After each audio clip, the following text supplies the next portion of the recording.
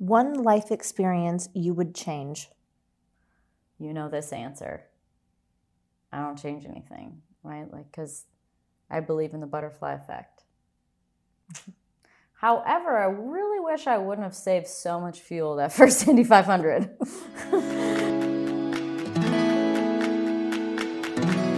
I believe that each and every one of us has the power within ourselves to create the life that we really want.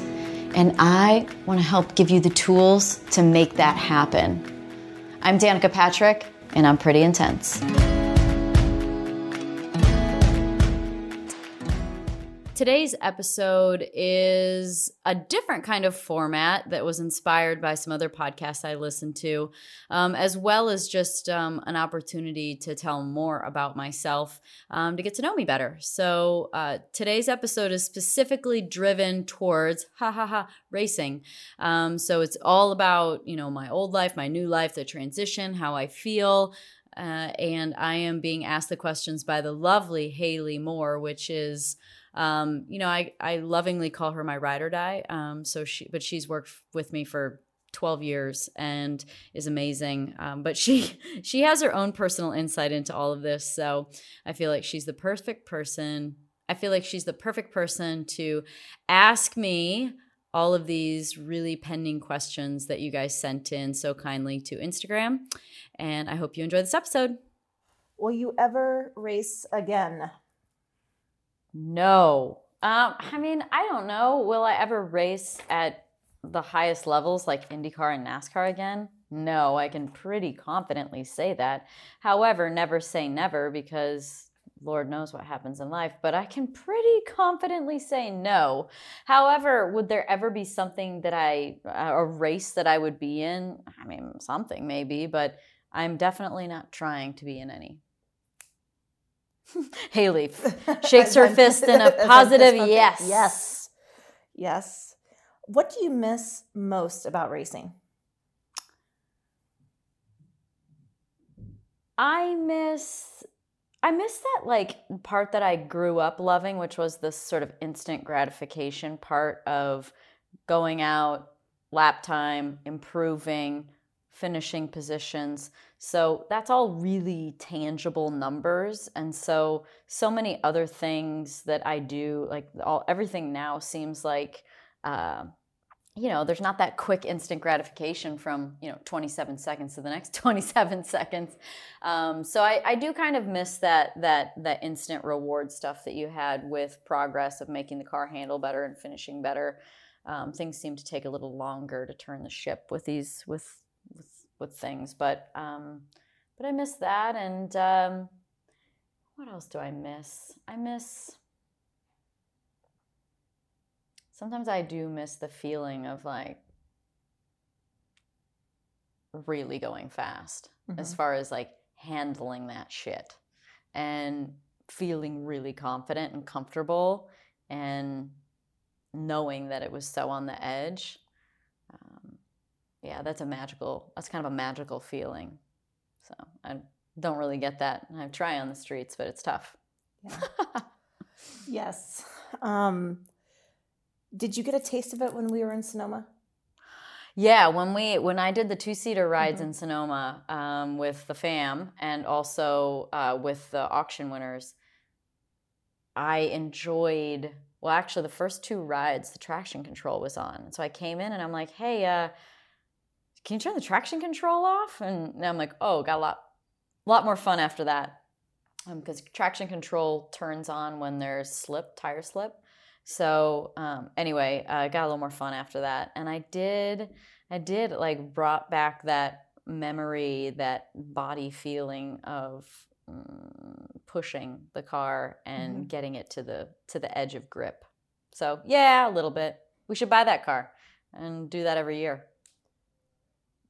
It was awesome. It was fun. It was pretty amazing. You got your ride. I got a ride. Yeah. It was amazing. My pregnant sister got a ride. She was going to get a ride no matter what. She was willing to sign her life away. I got sideways with her more than anyone. Because she was the most excited at Christmas when I gave my family this, quote, drinking and driving experience in Napa. She was the most excited. So I really wanted to make sure that she had fun. Yeah, no, it was amazing. How old were you when you started racing? I was 10. That's pretty easy. It is, yes, go-karts. Did you have trouble with team personnel because you were a girl? Well, the quick and easy, first answer would be, it was hard for me to really understand. I didn't realize why I didn't really want to hang out with the team. I didn't want to go to the shop. It was so boring to me. It was just like paint drying. It was just so boring. Grass growing, everything you could imagine that's super boring. I didn't enjoy being at the shop. And then, part of it is I'm not a car girl, right? So that's part of it. The other part of it is that I finally realized at the end of my career the last few years is that they're all guys. And it dawned on me, I was like, if they were all girls here, I would probably be really good friends with some of them. And it would be fun to come hang out. Because I like to hang out with girlfriends, but they're not. They're guys. So it's either boring because I don't relate and we're not on the same page. Maybe we don't have the same hobbies. Maybe we're not even in the same age range, upbringing, whatever it may be. Or it's inappropriate. On some level, it's not okay to just go out to dinner with one of your team guys, right? Mm-hmm. So there's a lot of reasons why it just didn't work out so easy. So did I have issues with them? I just think it was an issue that I was a girl, that I wasn't able to develop the relationships and the camaraderie and the team aspect of it in a deeper way. Now, did I have issues? I think that the biggest issue that I think held me back overall in my career was just ones that didn't believe I was really capable of doing it. And because then it meant that they didn't put the work in that it took to build a really, really, really fast car, because the details mattered. All the little details mattered, and the extra homework that they did to what we would call massage on the car to correct details and make it, a little less drag here, a little less weight there. What's your incentive if you just don't think I can do it anyway? Why are you going to stay late, and why are you going to come in on days off when you just don't think it matters anyway? Again, that could be a whole nother podcast. Yeah. How did you stay confident? Sorry, that's just one question. How did you stay confident? When I remembered the things that I had done in my career, when I remembered that every time I got in a new car for the first time, I was always really fast. I don't think there was any time that I ever got in a new car, new series, whatever it may be, that I didn't go really fast. And so that, and then, just the fact that the longevity, you can get a ride because you're a girl, right? You can get a ride by luck. You can get a ride because you have a sponsor. But you're not going to stay in the sport for 27 years based on pure luck and just money. Somebody's going to stop funding that, and you're not going to get that lucky every time. So things like that I had to remind myself of to get my confidence up when it was down. Regularly. You saw me crying all the time. There were plenty of times that I cried and I felt horrible about what was going on and questioned myself. And it was those times that I had to think back to everything I had done. And I think that's what most people never saw the blood, sweat, and real tears that you put in week in and week out. Mm-hmm. When, maybe some people didn't think that you cared enough, but which I think you cared a lot. How many times did you come into the bus when I would be crying after qualifying? Just devastated. Yeah, shit was hard. Yeah. Yeah. Shit was hard. It was hard. Would you ever start your own team? No. No. No, that's just a firm no. I have admiration for those who do. But the business side of that was never, to not get the thrill of driving the car and the accomplishment, and then having to deal with people and sponsors and, oh man, no way. No. Nope. And the schedule without doing the actual job. No. Yeah. No. Why did you quit? Well, interesting question, as I do not feel like I quit. I feel like I let it go. I feel like I retired. I don't feel like I quit. So I know that whoever wrote that question may have meant those things too. I don't know, but I think it's important for my story to be understood that, and the words are important. It's not, quitting has a certain energy and feeling to it, but I feel like I let it go. And the part that I love the most, because, I loved racing, of course. I wouldn't have done it for as long as I did if I didn't love racing. But the part that I loved about racing was not driving the car. I loved the feeling of accomplishment when I set a goal and achieved it. I loved the progress, the hope. The most important thing was that every year I wanted there to be hope that it would be a better year than the year before. I'm not there to participate. I never relate to athletes who say, like, I'm just happy to be out here. Really? I'm here. I don't care. I would rather be doing something else if it was a matter of just participating. I want to be doing well. And so once I felt like I was not going to be in a position where I had hope that it was going to be a better year than the year before, I just said it wasn't for me anymore. And it's not serving my heart, my soul, and what I'm doing this for. If you didn't grow up to be a driver, what would have been your dream job? Well, before I wanted to be a race car driver, I wanted to be a secretary, a veterinarian, and a singer. We don't need to go into why those didn't happen. They didn't happen because I wouldn't have been very good at any of them, probably, or I wouldn't have had the guts for it, which is the veterinarian part, because I love animals, but things like shots and euthanizing animals, things like that, is just not part of not in my DNA.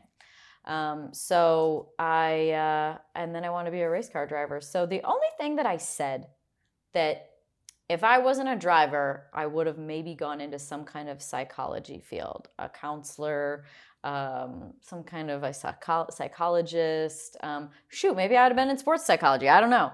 But I love the mind, and it's so interesting to me, and the power of it, and talking through problems as well, and just, being really practical about like where a problem's coming from, working through it. And I just generally like talking. Maybe it would have helped me become a better listener earlier, because now I'm having to learn how to become a better listener when I interview people, because I'm so used to doing the talking that you forget that, it's a learned practice too. It's a learned activity to be the talker, as well as it's a learned activity to be a listener. And so I'm filling in that gap that I didn't before. But yeah, with being a counselor, you would have had to listen a lot. So a lot. Maybe I needed it in my mature years. Do you feel that you were treated fairly? I feel like there's a certain amount of skepticism with every single driver and every single person in racing, or in whatever field you're in. So you have to prove yourself for sure. But I feel like I might have had to prove myself a little bit more often, and maybe someone would have changed someone's mind if they were a guy, or being a girl, maybe it didn't change their mind, because they just were, not prepared to accept a new reality in the sport, or a new possibility. So, yeah, I think that it was. I think I was accepted by some, maybe not as much as guys were, but for sure I was. I had great people on my side from time to time. You did. Yeah, you really did. What kind of car do you drive now? Well, I drive a Range Rover or a rental. Those seem to be my two cars, a Range Rover or a rental. Yep. I had that hot rental this summer. I think that was a Buick. It had some dents in it. It was beautiful. It was a rental. It totally lowered my street cred, or gained it. I really had that question.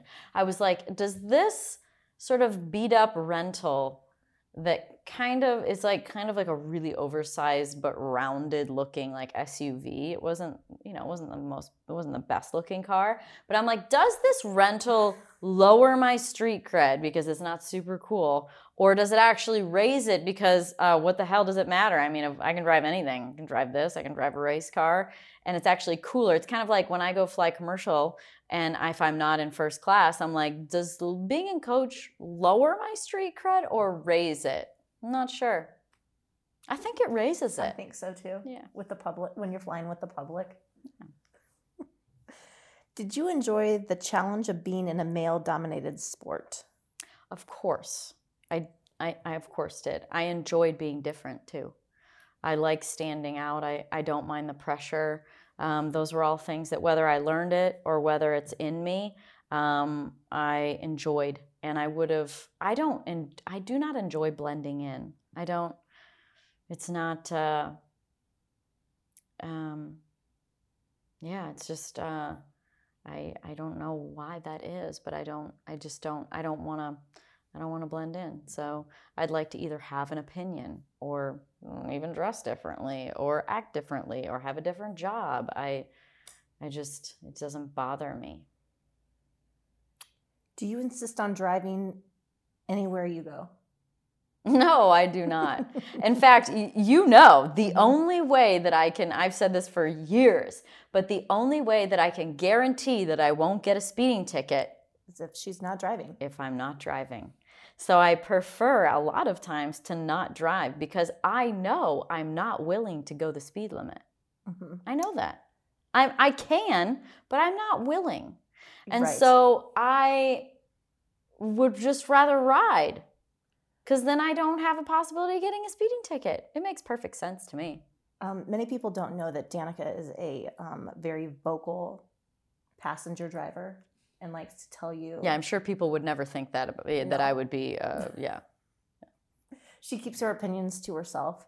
So what I do is I would I would actually ask her, can you please just navigate for me and I'll drive because I have horrible directions. Well, yes, you are poor at directions. I'm very poor at directions. Yes. I'm a good driver, but I'm bad at directions. It worked it well work. For you to drive and me to do directions because then I couldn't get a speeding ticket and I was pretty decent at directions. So we worked well. And then, of course, you played Alanis Morissette in the car and then life was complete. And then a lot of times I would end up somehow still getting us lost. And then I would just say, we're making memories. True. And you have planted the seed of when things go poorly, I go to that very, very comment that you taught me so long ago, making memories.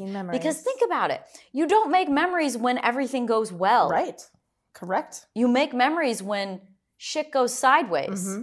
And you're like, you remember those and you have fun stories and they might not be so fun or funny at the time, but they are in like 36 hours. Yes, exactly. Exactly. You were always very kind with me though when I would get lost. So you never. Well, that's because I didn't care if we were late to my appearance. True. I was probably the one that was totally stressed out that we were running late. Yeah, well, it should be known that when you first started on board with me a decade ago, you would be really early. Really early. And it kind of puts pressure on me to be more early because I don't want you to have to wait.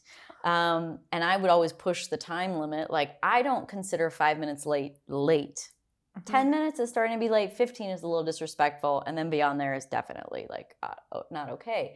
But within that first few minutes, it's like, whatever. That could be just like getting caught at a stoplight or, we could be at the racetrack and we had to stop for a pedestrian passing or whatever. So I never thought much about those couple of minutes, but you were always so early and you conformed quickly. I did. You at least didn't make me feel like it was so bad that when we had to be at an 11 o'clock appearance and I jumped on the golf cart at 10:55 with a 10-minute ride there, like it was a big problem. Yeah, no.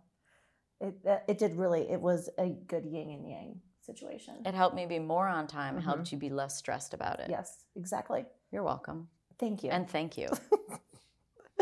Do you get speeding tickets? I mean, haven't we just covered this? Yes, the only way I can not get, I've been pulled over probably at least 20 times. Yes. I always love it though when the police officer pretends that he doesn't know who she is. Yeah, and then it's on the news. And then it's on the news. That's my favorite. That's my favorite too. And you still get to, we still pay for the speeding ticket. When you finished your career, how did you compensate with your free time? She's reading my writing right now, which is why it's a little difficult. Because I transcribed the questions from Instagram that people asked onto this piece of paper. No, I'm like... Here, let me see my own writing. Where's the question? When you finished your career, how did you compensate with your free time? And then how long have you been planning your other projects? So compensate with free time? Oh, girl, I went on vacation. Mm-hmm. I mean, how many vacations you booked for me? I am the most prompt and aggressive about vacations. Right? Yep. I'm like, have you heard back from the hotel? Have you heard back about how long is the flight? And then can we get there? And is it direct? And what if we go here? And then, oh my gosh, did you get a hold of the spa? Are we available to do? I mean, when it comes to vacations, she's on it. I'm so on it. She's on it. So on it. And that's because I know what I want. And, there's no question. And when I know what to do, I get on it. But when I don't know what to do or I have a question about something, I procrastinate. So anyway, lots of vacations, football games. Mm-hmm. I love football. So football games. Winery. So doing stuff with Somnium. Mm-hmm. Doing this new podcast. That's been a lot of time. And then there have been lots of other projects like documentary, like random little companies that I meet along the way that we might work with or might partner with. And then there's speaking engagements. Mm-hmm. So yeah, I mean, I keep plenty busy. We're very busy. Still very busy. Yeah. People are like, well, what do you do now that she's retired?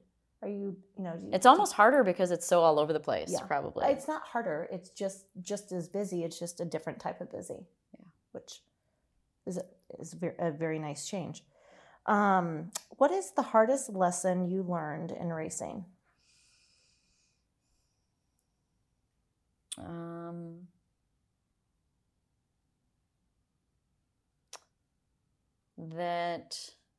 The hardest lesson.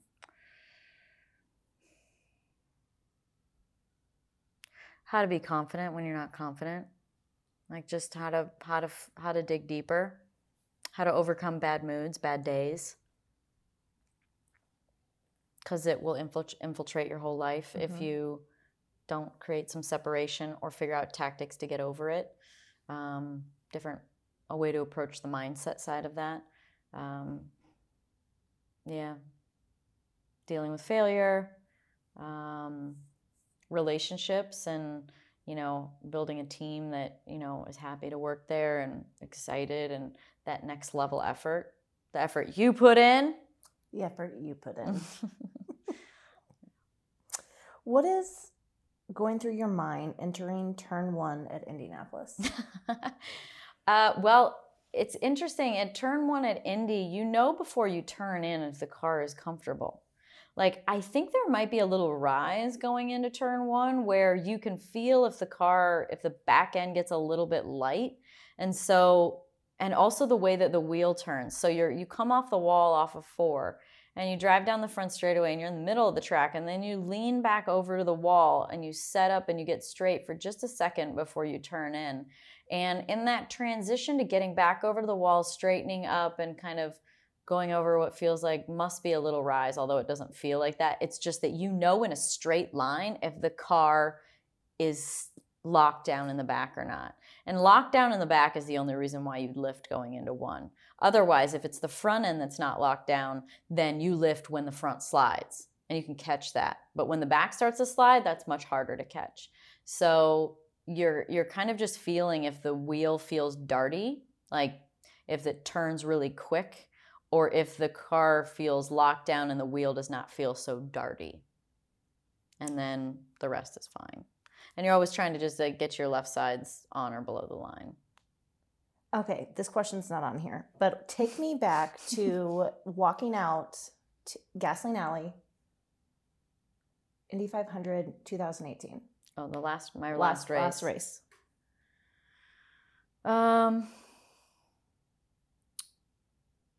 I was just really nervous. Like, I just wanted it to go well. And, it was such unfamiliar territory to be back in Indy again after so long. And the cars are hard to drive, and there's a lot on the line, just being safe, as well as, my career itself and what I had done there. I never crashed an Indy car at Indy until my last race. And so, yeah, coming out for it, you're also in this little bubble of like determination and focus. And so you're kind of head down. I've signed autographs all month being there, so I'm not doing that anymore. And I'm just like, just kind of focused. And so I'm really nervous. I was really nervous, but I also was in that more locked in mode of like race time. But I wasn't really thinking about the end so much as like, okay, one more race, one more. I was more like, I was disconnected from the end. The end was not part of my feelings yet. Yeah. Very last question. Do you miss racing? This was the most popular question for sure, was do I miss racing? Honestly, I don't. It was my decision to be done. I didn't feel the need to hang on. Racing, my old agent probably had one of the best ways to describe like me in the racing world, and he's like, racing is what she does, it's not who she is. It's what she does, but it's not who she is. And it's so true. Like, you know me so well, and my interests are not race. Like, I don't go to the track and hang out. I don't watch it. I watch casually like a fan, of course, but I don't make effort. I don't still go to the track, and like, it's not my world. And I don't even care about cars. It's not that I didn't love racing. It's just that the driving actually, or, going to the track was not my love. My love was setting a goal and achieving it. My love was also being inspirational at the end on some level, was part of a driving force. So there's lots of other stuff in my life that I really, really love doing, and I've been really happy to be able to do them. Now, there have been a couple times since I retired where I feel a little purposeless. I literally think to myself, I need to accomplish something. Because when you do it on such a big stage for so long, these other companies I started too, I thought, you just think they're going to be a big deal right from the beginning because it's still you, but they're brand new. They're babies. You got to start from the ground up. And of course I had to do that with racing, but I didn't think about that. I didn't think about the 20 years it took me to get to the top of that. So, or 15 years. So, it's having a little perspective was important, but I did face those moments where I was like, God, I need to accomplish something. And then, what would happen. I'd get on the phone with you and Allison, and I'd be like, we got to do this, and let's do that, and let's get on a call. And I would have like a rush of direction. And it would feel good. And like, you could really make shit happen when you get that rush. I don't live in that rush every day. Thank God. So to be honest, my biggest discipline now, my biggest challenge, my biggest focus is slowing down. And literally, obviously there's a pun intended slightly with like racing, but slowing down. And it's amazing what happens when, yes, you have loves and intentions and hopes and things that you do, and it's not that I'm not doing anything, but when you can have an idea of what you want, but not be so attached to the process or the timeline of it, it's amazing the way that things fall into place. And sometimes falling into place is a holding pattern because something better is coming, but you need to either learn some lessons first, or you need some time to be ready for an opportunity that's going to come, but hasn't arrived yet.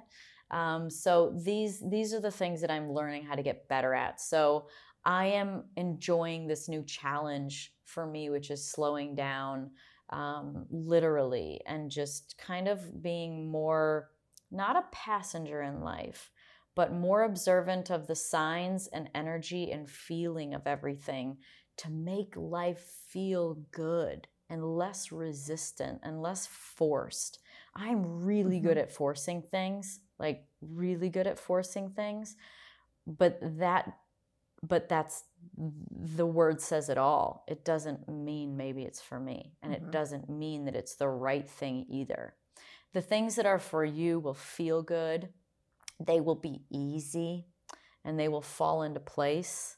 And as long as I can release attachment to the timeline especially, and sometimes the goal itself, and to let that organically evolve, then amazing things happen. And that's kind of my new challenge in life. So, I miss sometimes the go-go, like the energy of that and the pushing and the forcing and the big stage that I was on and some of the people along the way. And yeah, I miss some of that a little bit, but I am very happy where I'm at now. And I don't think people really fully understand on how much of a minute-by-minute schedule. Oh, it was called a minute-by-minute. It was called a minute-by-minute schedule, literally. And I think that when you are forced to take that away and live on a different schedule, it's a huge transition. I think at first it was a transition. Well, I think you really enjoyed probably that first summer of completely in vacation mode. Well, the first thing we did after Indy in 2018 was go to Napa for Somnium and drink. I'm like, am I really working? Drinking champagne at 10 in the morning. And we're like, are we really working? NASCAR's in Pocono. Yeah. And we're in Napa drinking champagne at 10 and we're working. Yes, exactly. Fabulous. Yes. And it's all by choice. Yeah. Yeah. And I think that's the thing, is that you really can create the life that you want when you hold intentions and but the feeling of being happy is really lies in your decision that day, and then the next day, and then the next day, and the next day. And it's really up to you to have a perception of your life that you want. And you're also, your vibe attracts your tribe. And so that energy of being happy brings in more things on that vibrational frequency of being happy, and high vibes, good vibes, opportunities, people that are wanting to help each other. I mean, have you met a high vibe, good person that doesn't want to help other people? Right? No. I mean, it's really hard the other way too. If there's somebody that's really bitter and angry and upset and, they're not usually the most helpful, friendly person, right? So, it's also really you gain, I've also met and gained some incredible friends over the last year and a half. So life is good. I'm really happy. There are some things I miss a little bit, yes, but I don't want to be anywhere else now. Thanks everybody for listening to the Pretty Intense podcast today. I hope you enjoyed it. And also thank you so much, Trevor Hall, for the awesome music. If you like what you heard today and you want to hear more, please click on the subscribe button.